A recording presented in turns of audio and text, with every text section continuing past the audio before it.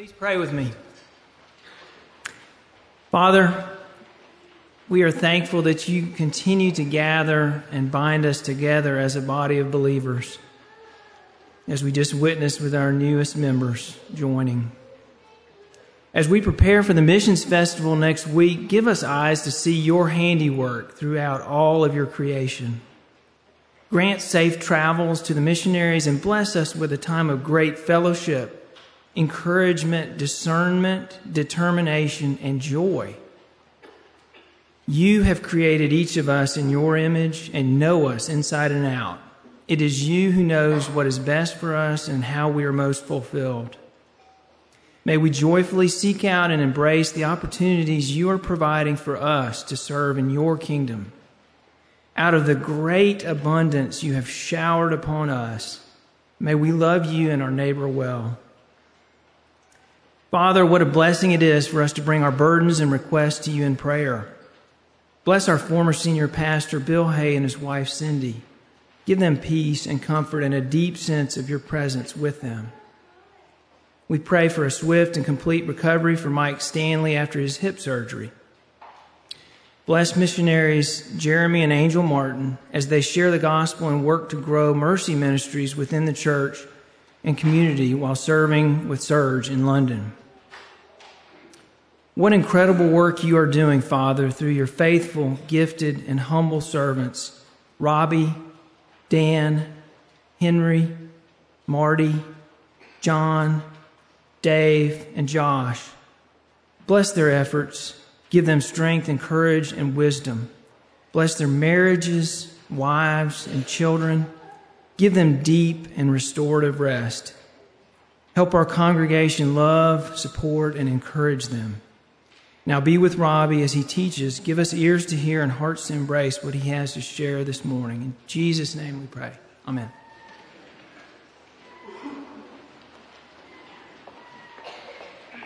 Can you believe the privilege? Our church, one church, we're giving $250,000 to one group of church planners because they want to keep growing their church, plant lots of churches in Tegucigalpa, and bring the Presbyterian Church to Honduras. They want to establish the Presbyterian denomination there and do all these things Henry mentioned. I can't wait to spend more time with Aaron Halbert.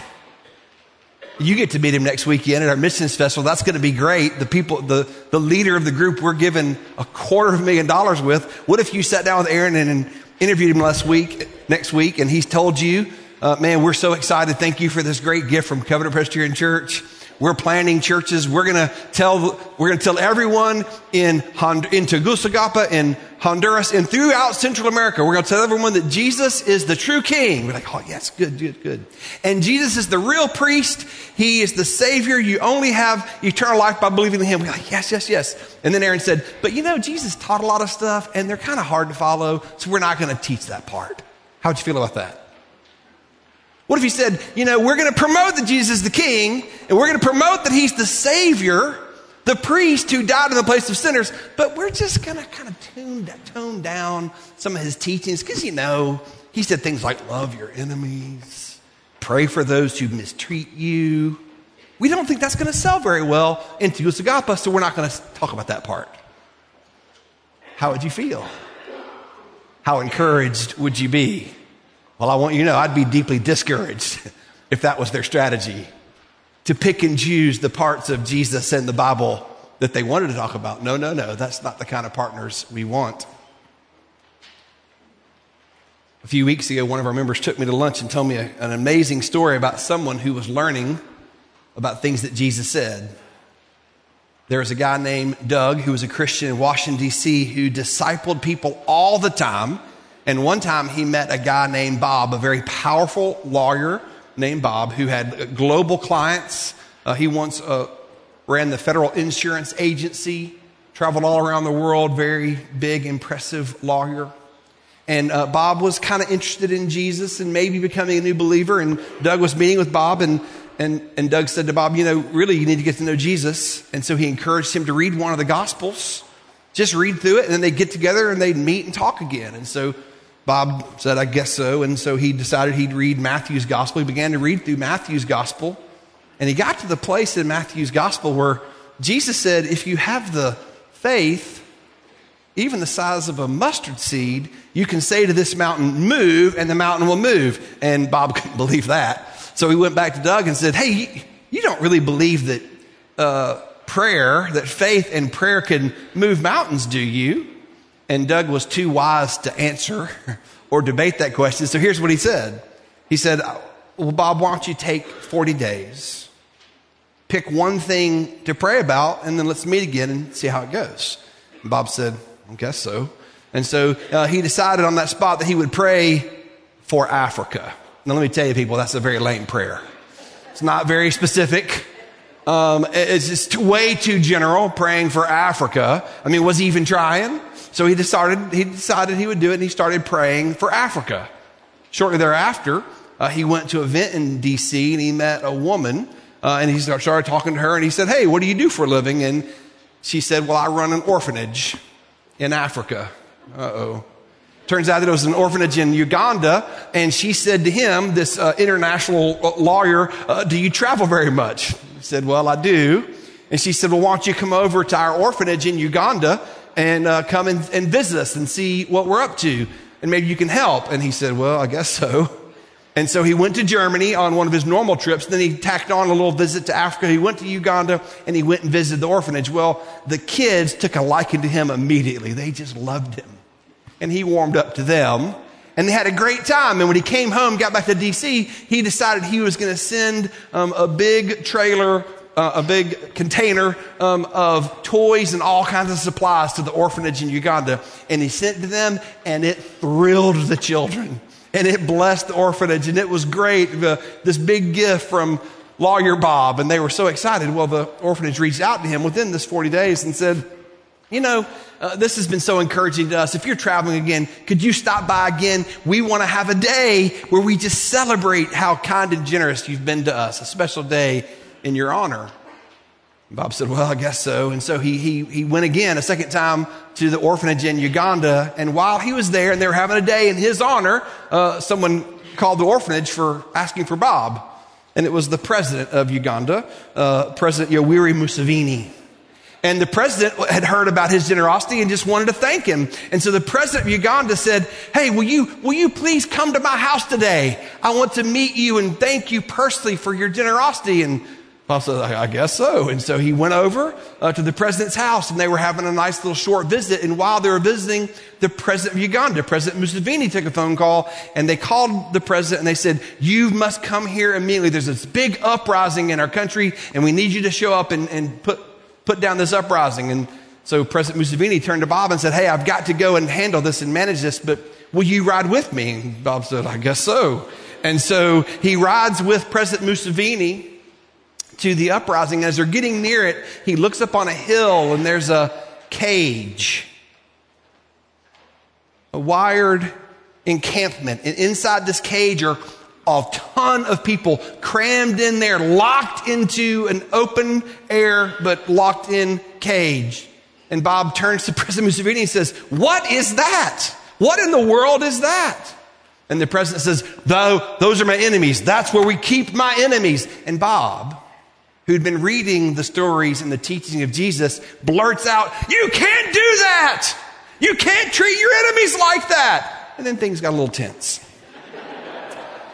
Anyway, shortly thereafter, Bob gets back to D.C. and he gets a phone call. It's the U.S. State Department. And they want to know what in the world Bob's been up to in Uganda. And here's why. They said, we have been trying to get those people set free for years, but nothing happened. What did you do? So Bob lost the bet. He and Doug actually had made a bet, and he had to pay up. Does God move mountains through prayer? Can we trust Jesus, the teacher, who teaches us these things? I guess so.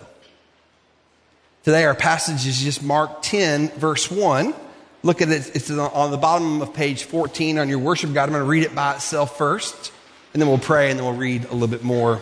The very bottom of page 14, or in your Bibles, Mark chapter 10, verse 1.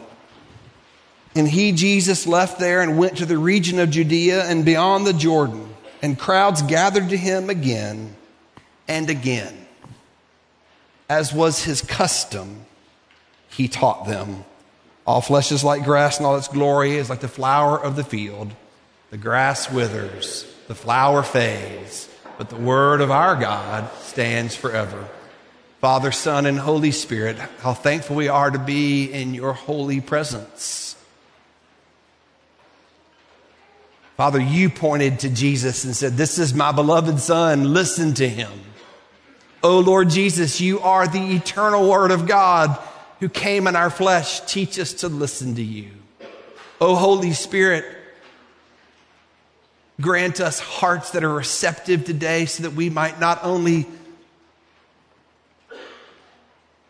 hear our Savior, but that our very lives would be redirected again and again by his life, by his grace, by his power, and by his very words. In Jesus' name we pray.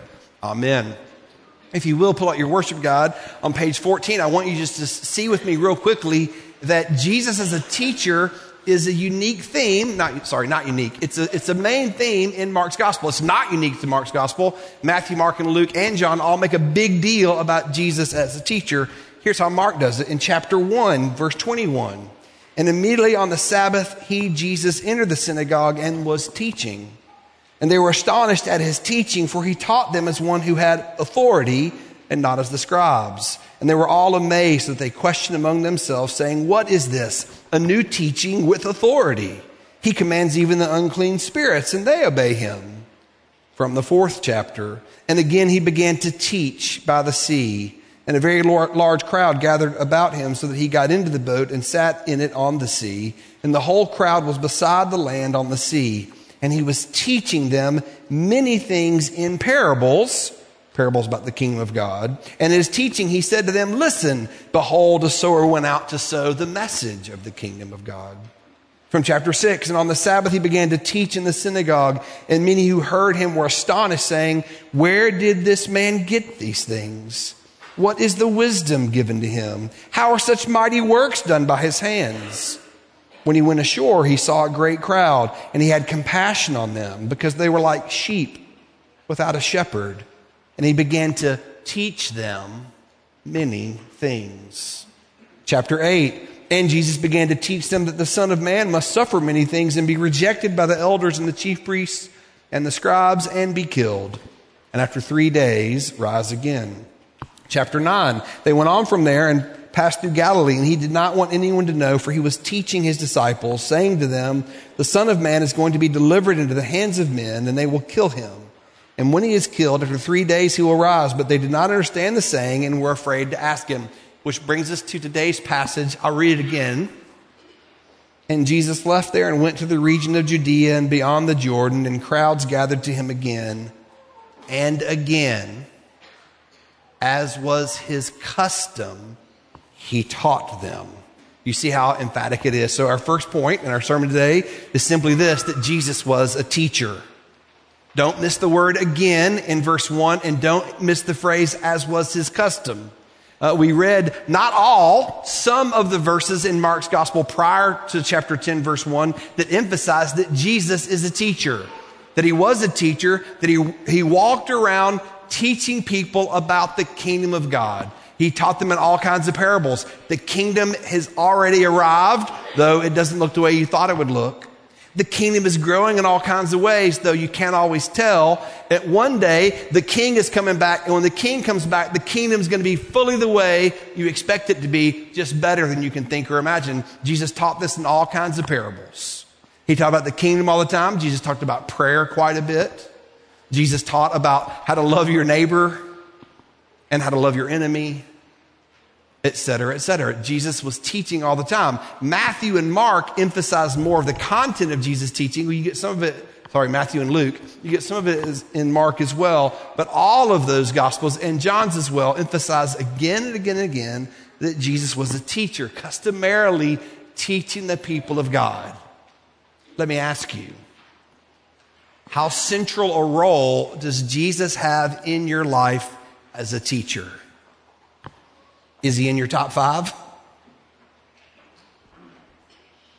Jesus must be our primary teacher. Jesus must be our primary teacher. In our tradition, we've seen from the scriptures that Jesus is the king that God's people were waiting for. He's the true Messiah, the true king. And not just the king, he's the king who, like a priest, gave up his life on the cross like a sacrifice. Jesus is the true king and Jesus is the true priest.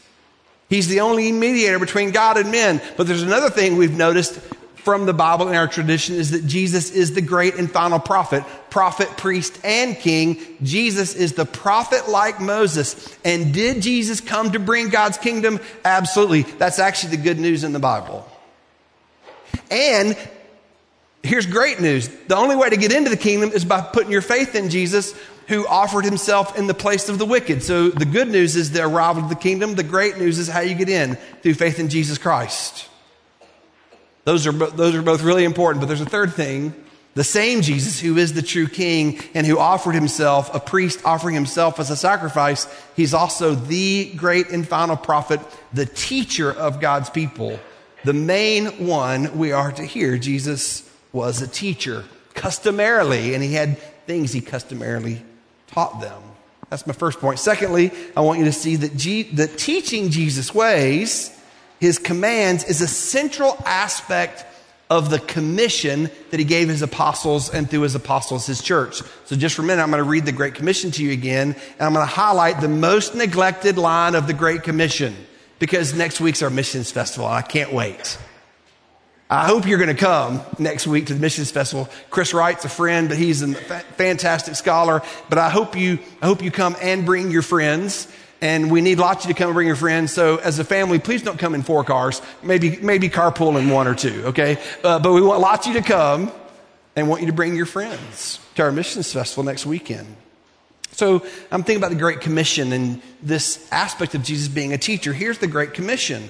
Here's the royal aspect of it. Jesus came and said to them, he had his apostles after his death and resurrection on a mountain in Galilee, and he said, all authority in heaven and on earth has been given to me. That is a royal declaration. I am the true king. I'm ruling over all things. All things in heaven and on earth has been given unto me. And then he says, go, making disciples of all nations. So if you go to a missions festival at other church this week, you'll probably hear the Great Commission, and you hear a lot of language about going, and that's a really good and faithful thing to say about God's people. We're going and sending one another to our neighbors and the nations all the time to make Jesus known. Go, make disciples of all nations, baptizing them in the name of the Father, of the Son, of the Holy Spirit. People need to hear the gospel, believe in Jesus, and be brought into the family. And when those who didn't know Jesus come to know Jesus, we baptize them. And we tell them that baptism signifies that they're now the people of God. Their sins are washed away because Jesus died for them. And that's great. And here's the next line of the Great Commission. Jesus says, here's part of it, teaching them to observe, obey, keep, teaching them to observe all that I have commanded you. Central to the Great Commission from Jesus is that those who know him, his disciples, are sent to their neighbors and the nations to teach our neighbors and the nations all that Jesus has commanded us. So real quickly, write down your 7 favorite teachings of Jesus. Go ahead. I mean, Jesus gave us over 70 commands and taught hundreds of things. Just quickly write down your favorite, your top 5%.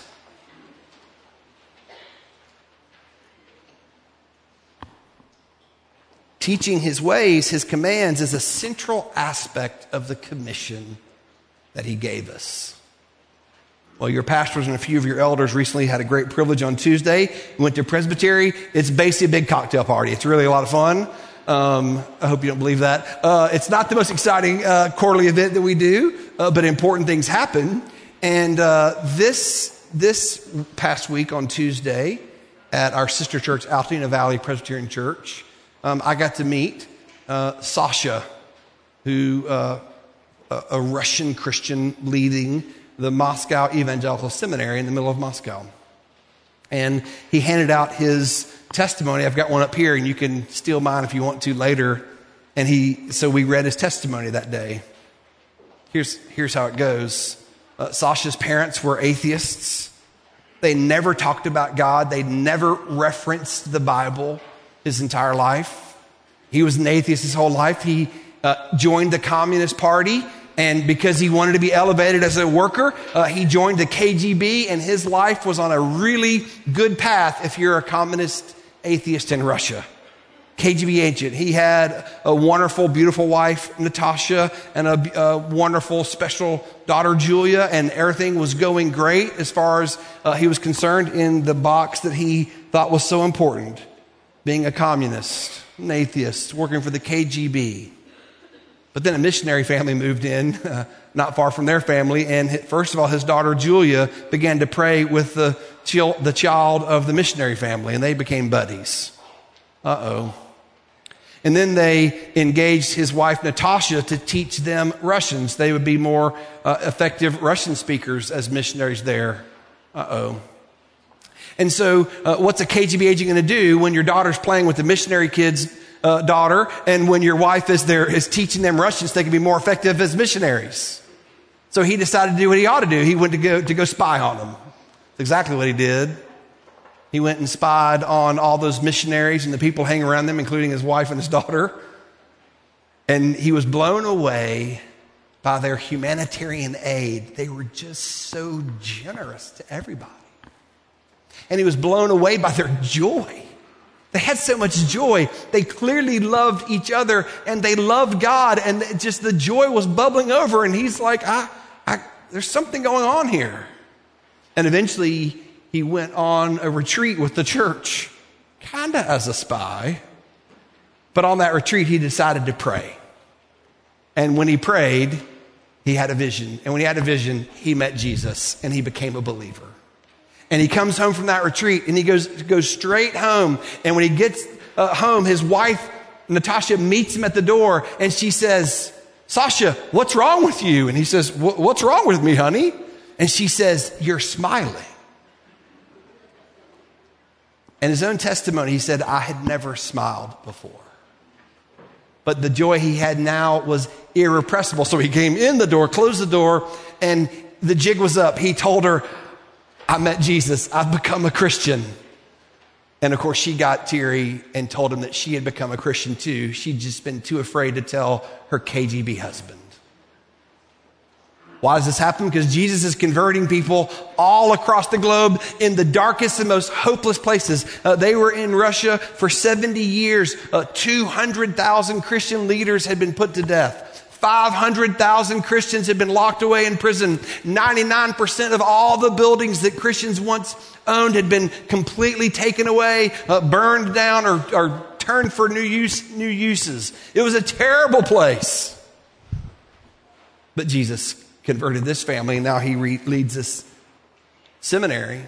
Now, what if Sasha were here? He was with my friend from Trustville just a few days ago. What if he were here Sunday and he came and told us, "Hey, at Moscow Evangelical Seminary, we're telling everybody that believe that Jesus is the true King, the long-promised King.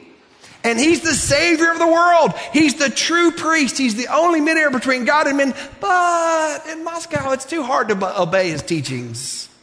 So we're keeping his teachings about loving your neighbors and loving your enemies on the down low. We're just kind of not really going to teach that part." What would you say? So finally, my final point is this. We can't teach others what we haven't learned. And we can't teach people to observe commands that we won't keep. The grace of God is bigger and better than we've understood. By the grace of God, our old record that stood against us has been nailed to Jesus Christ, and it no longer counts against us. By the grace of God, his record of perfect obedience now counts for us who believe in him. We're justified by faith in Jesus Christ. By the grace of God, we get to hear the teaching of the Savior who died and rose again for us. And we get to be changed and transformed into people who love his ways. This too is the grace of God. God saves us by his grace and makes us his people by his grace. And he shapes us into the family he intends for us to be, all by his grace. So just for a minute, as Chrissy told me I should do this week, I'm going to make it a little more concrete. Let's talk about some of the commandments, some of the teachings of Jesus. Now, there's some great summaries of them. If you want to sort of have a brush up on your teaching, on your understanding of the commandments and teachings of Jesus. There's a Sermon on the Mount in Matthew 5, 6, and 7. I commend it to you.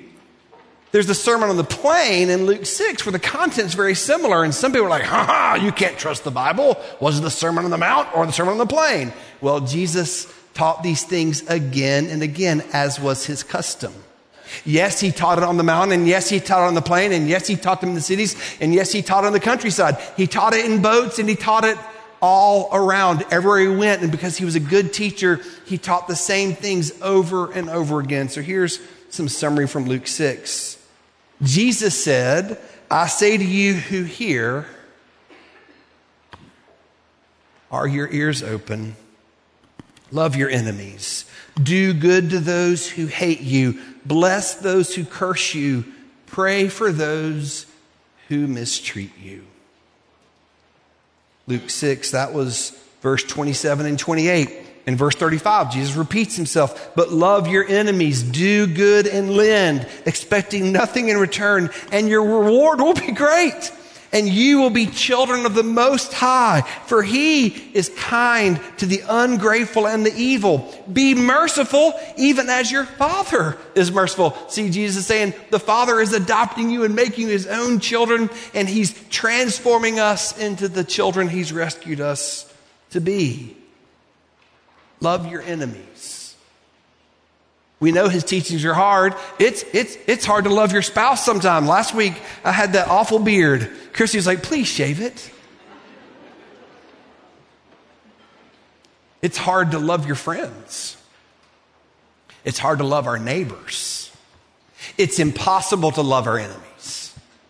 And that's what Jesus calls us to do. If we seek to obey Jesus, we'll be reminded how dependent we are upon his promised grace, because only he can make sinners like us people who love our spouses, love our neighbors, love our friends, and love our enemies. Does Jesus really expect us to love our enemies, bless people who want our harm, forgive people who wrong us, serve people who mistreat us, forgive and be generous to people who wish us harm? Well, related to the Armenian genocide just over 100 years ago, you remember the Turkish country and Turkish army was greatly mistreating the people of Armenia. Some were in what's now the country of Turkey, some in Armenia, but they were severely mistreating them, killed over 1 million people, a real genocide. During that time, there was a Turkish officer who led some soldiers to one house in particular, a house where an elderly couple lived with all daughters. The captain of the army went in and immediately shot the 2 elderly parents. And then because he had all the power, he gave the daughters to his soldiers, but he kept the oldest daughter for himself. He didn't treat her well. But eventually she escaped, and she needed a living, so she trained as a nurse. And when she finished training as a nurse, she was assigned to go work in a ward for Turkish officers. And there one night, working a really long shift in the light of a lamp, she saw his face. The captain who had done her and her family so much harm. and he was gravely ill. There was little chance he would recover. Unless he got exceptional care, he would not make it. But the days and weeks rolled by, and he who should have died lived. He recovered. And one day, as he's in the early days of his recovery, like he has his wits back about him, the doctor comes in to check on him, this amazing recovery, and the nurse walks in. And the doctor says to the recovered Turkish officer, apart from her great care of you, you would be dead. And now he's recovered. Now he has his wits about him, and he looks up and sees her, and now he recognizes her, and he says, we've met before, haven't we? And she said, yes, we've met. And he just had one question. Why didn't you kill me? And her answer was, I'm a follower of him who said, love your enemies. What a privilege it is to be the people of God. Here's a trap. It's a very familiar one. We're fixated on ourselves. We're fixated on how we've been wronged. We're fixated on what we don't have. We're fixated on what we want to have. We're fixated on what we look like. We're fixated on how we feel. We're fixated on ourselves, and it's exhausting. But the love of God has rescued us from self-fixation and freed us up to fixate on His grace and His goodness and His glory, and by His grace and power to look out to our families, our friends, our neighbors, and our enemies and do the impossible. Apart from Him. But in Him, do that which He's called us to do, that we might make Him known. It's important that we remind each other of all the things that Jesus commanded so that we can grow in it and tell our neighbors and the nations. The last thing that Matthew recorded that Jesus commanded is teaching them to obey all that I've commanded you. But there's some really important commands Jesus gave His church through the apostles shortly before His death at the last meal that He had with them. These are also Jesus' commandments. Take and eat. Take and drink. For we serve a King who has given His life for us and today gives Himself for us, even at the table before us. Let's pray and meet Him there. Oh, Lord Jesus, thank You that You have given Your life for us. To walk in Your ways, to trust You, to live lives as children of the Father. We need not only Your forgiveness, but Your ongoing grace and power and strength. So we come to You today seeking Your promised strength, grace, nourishment, love, mercy, kindness, and generosity as You offer Yourself to us in the bread and in the cup. Help us come to You with faith, seeking You as You're promised. Amen.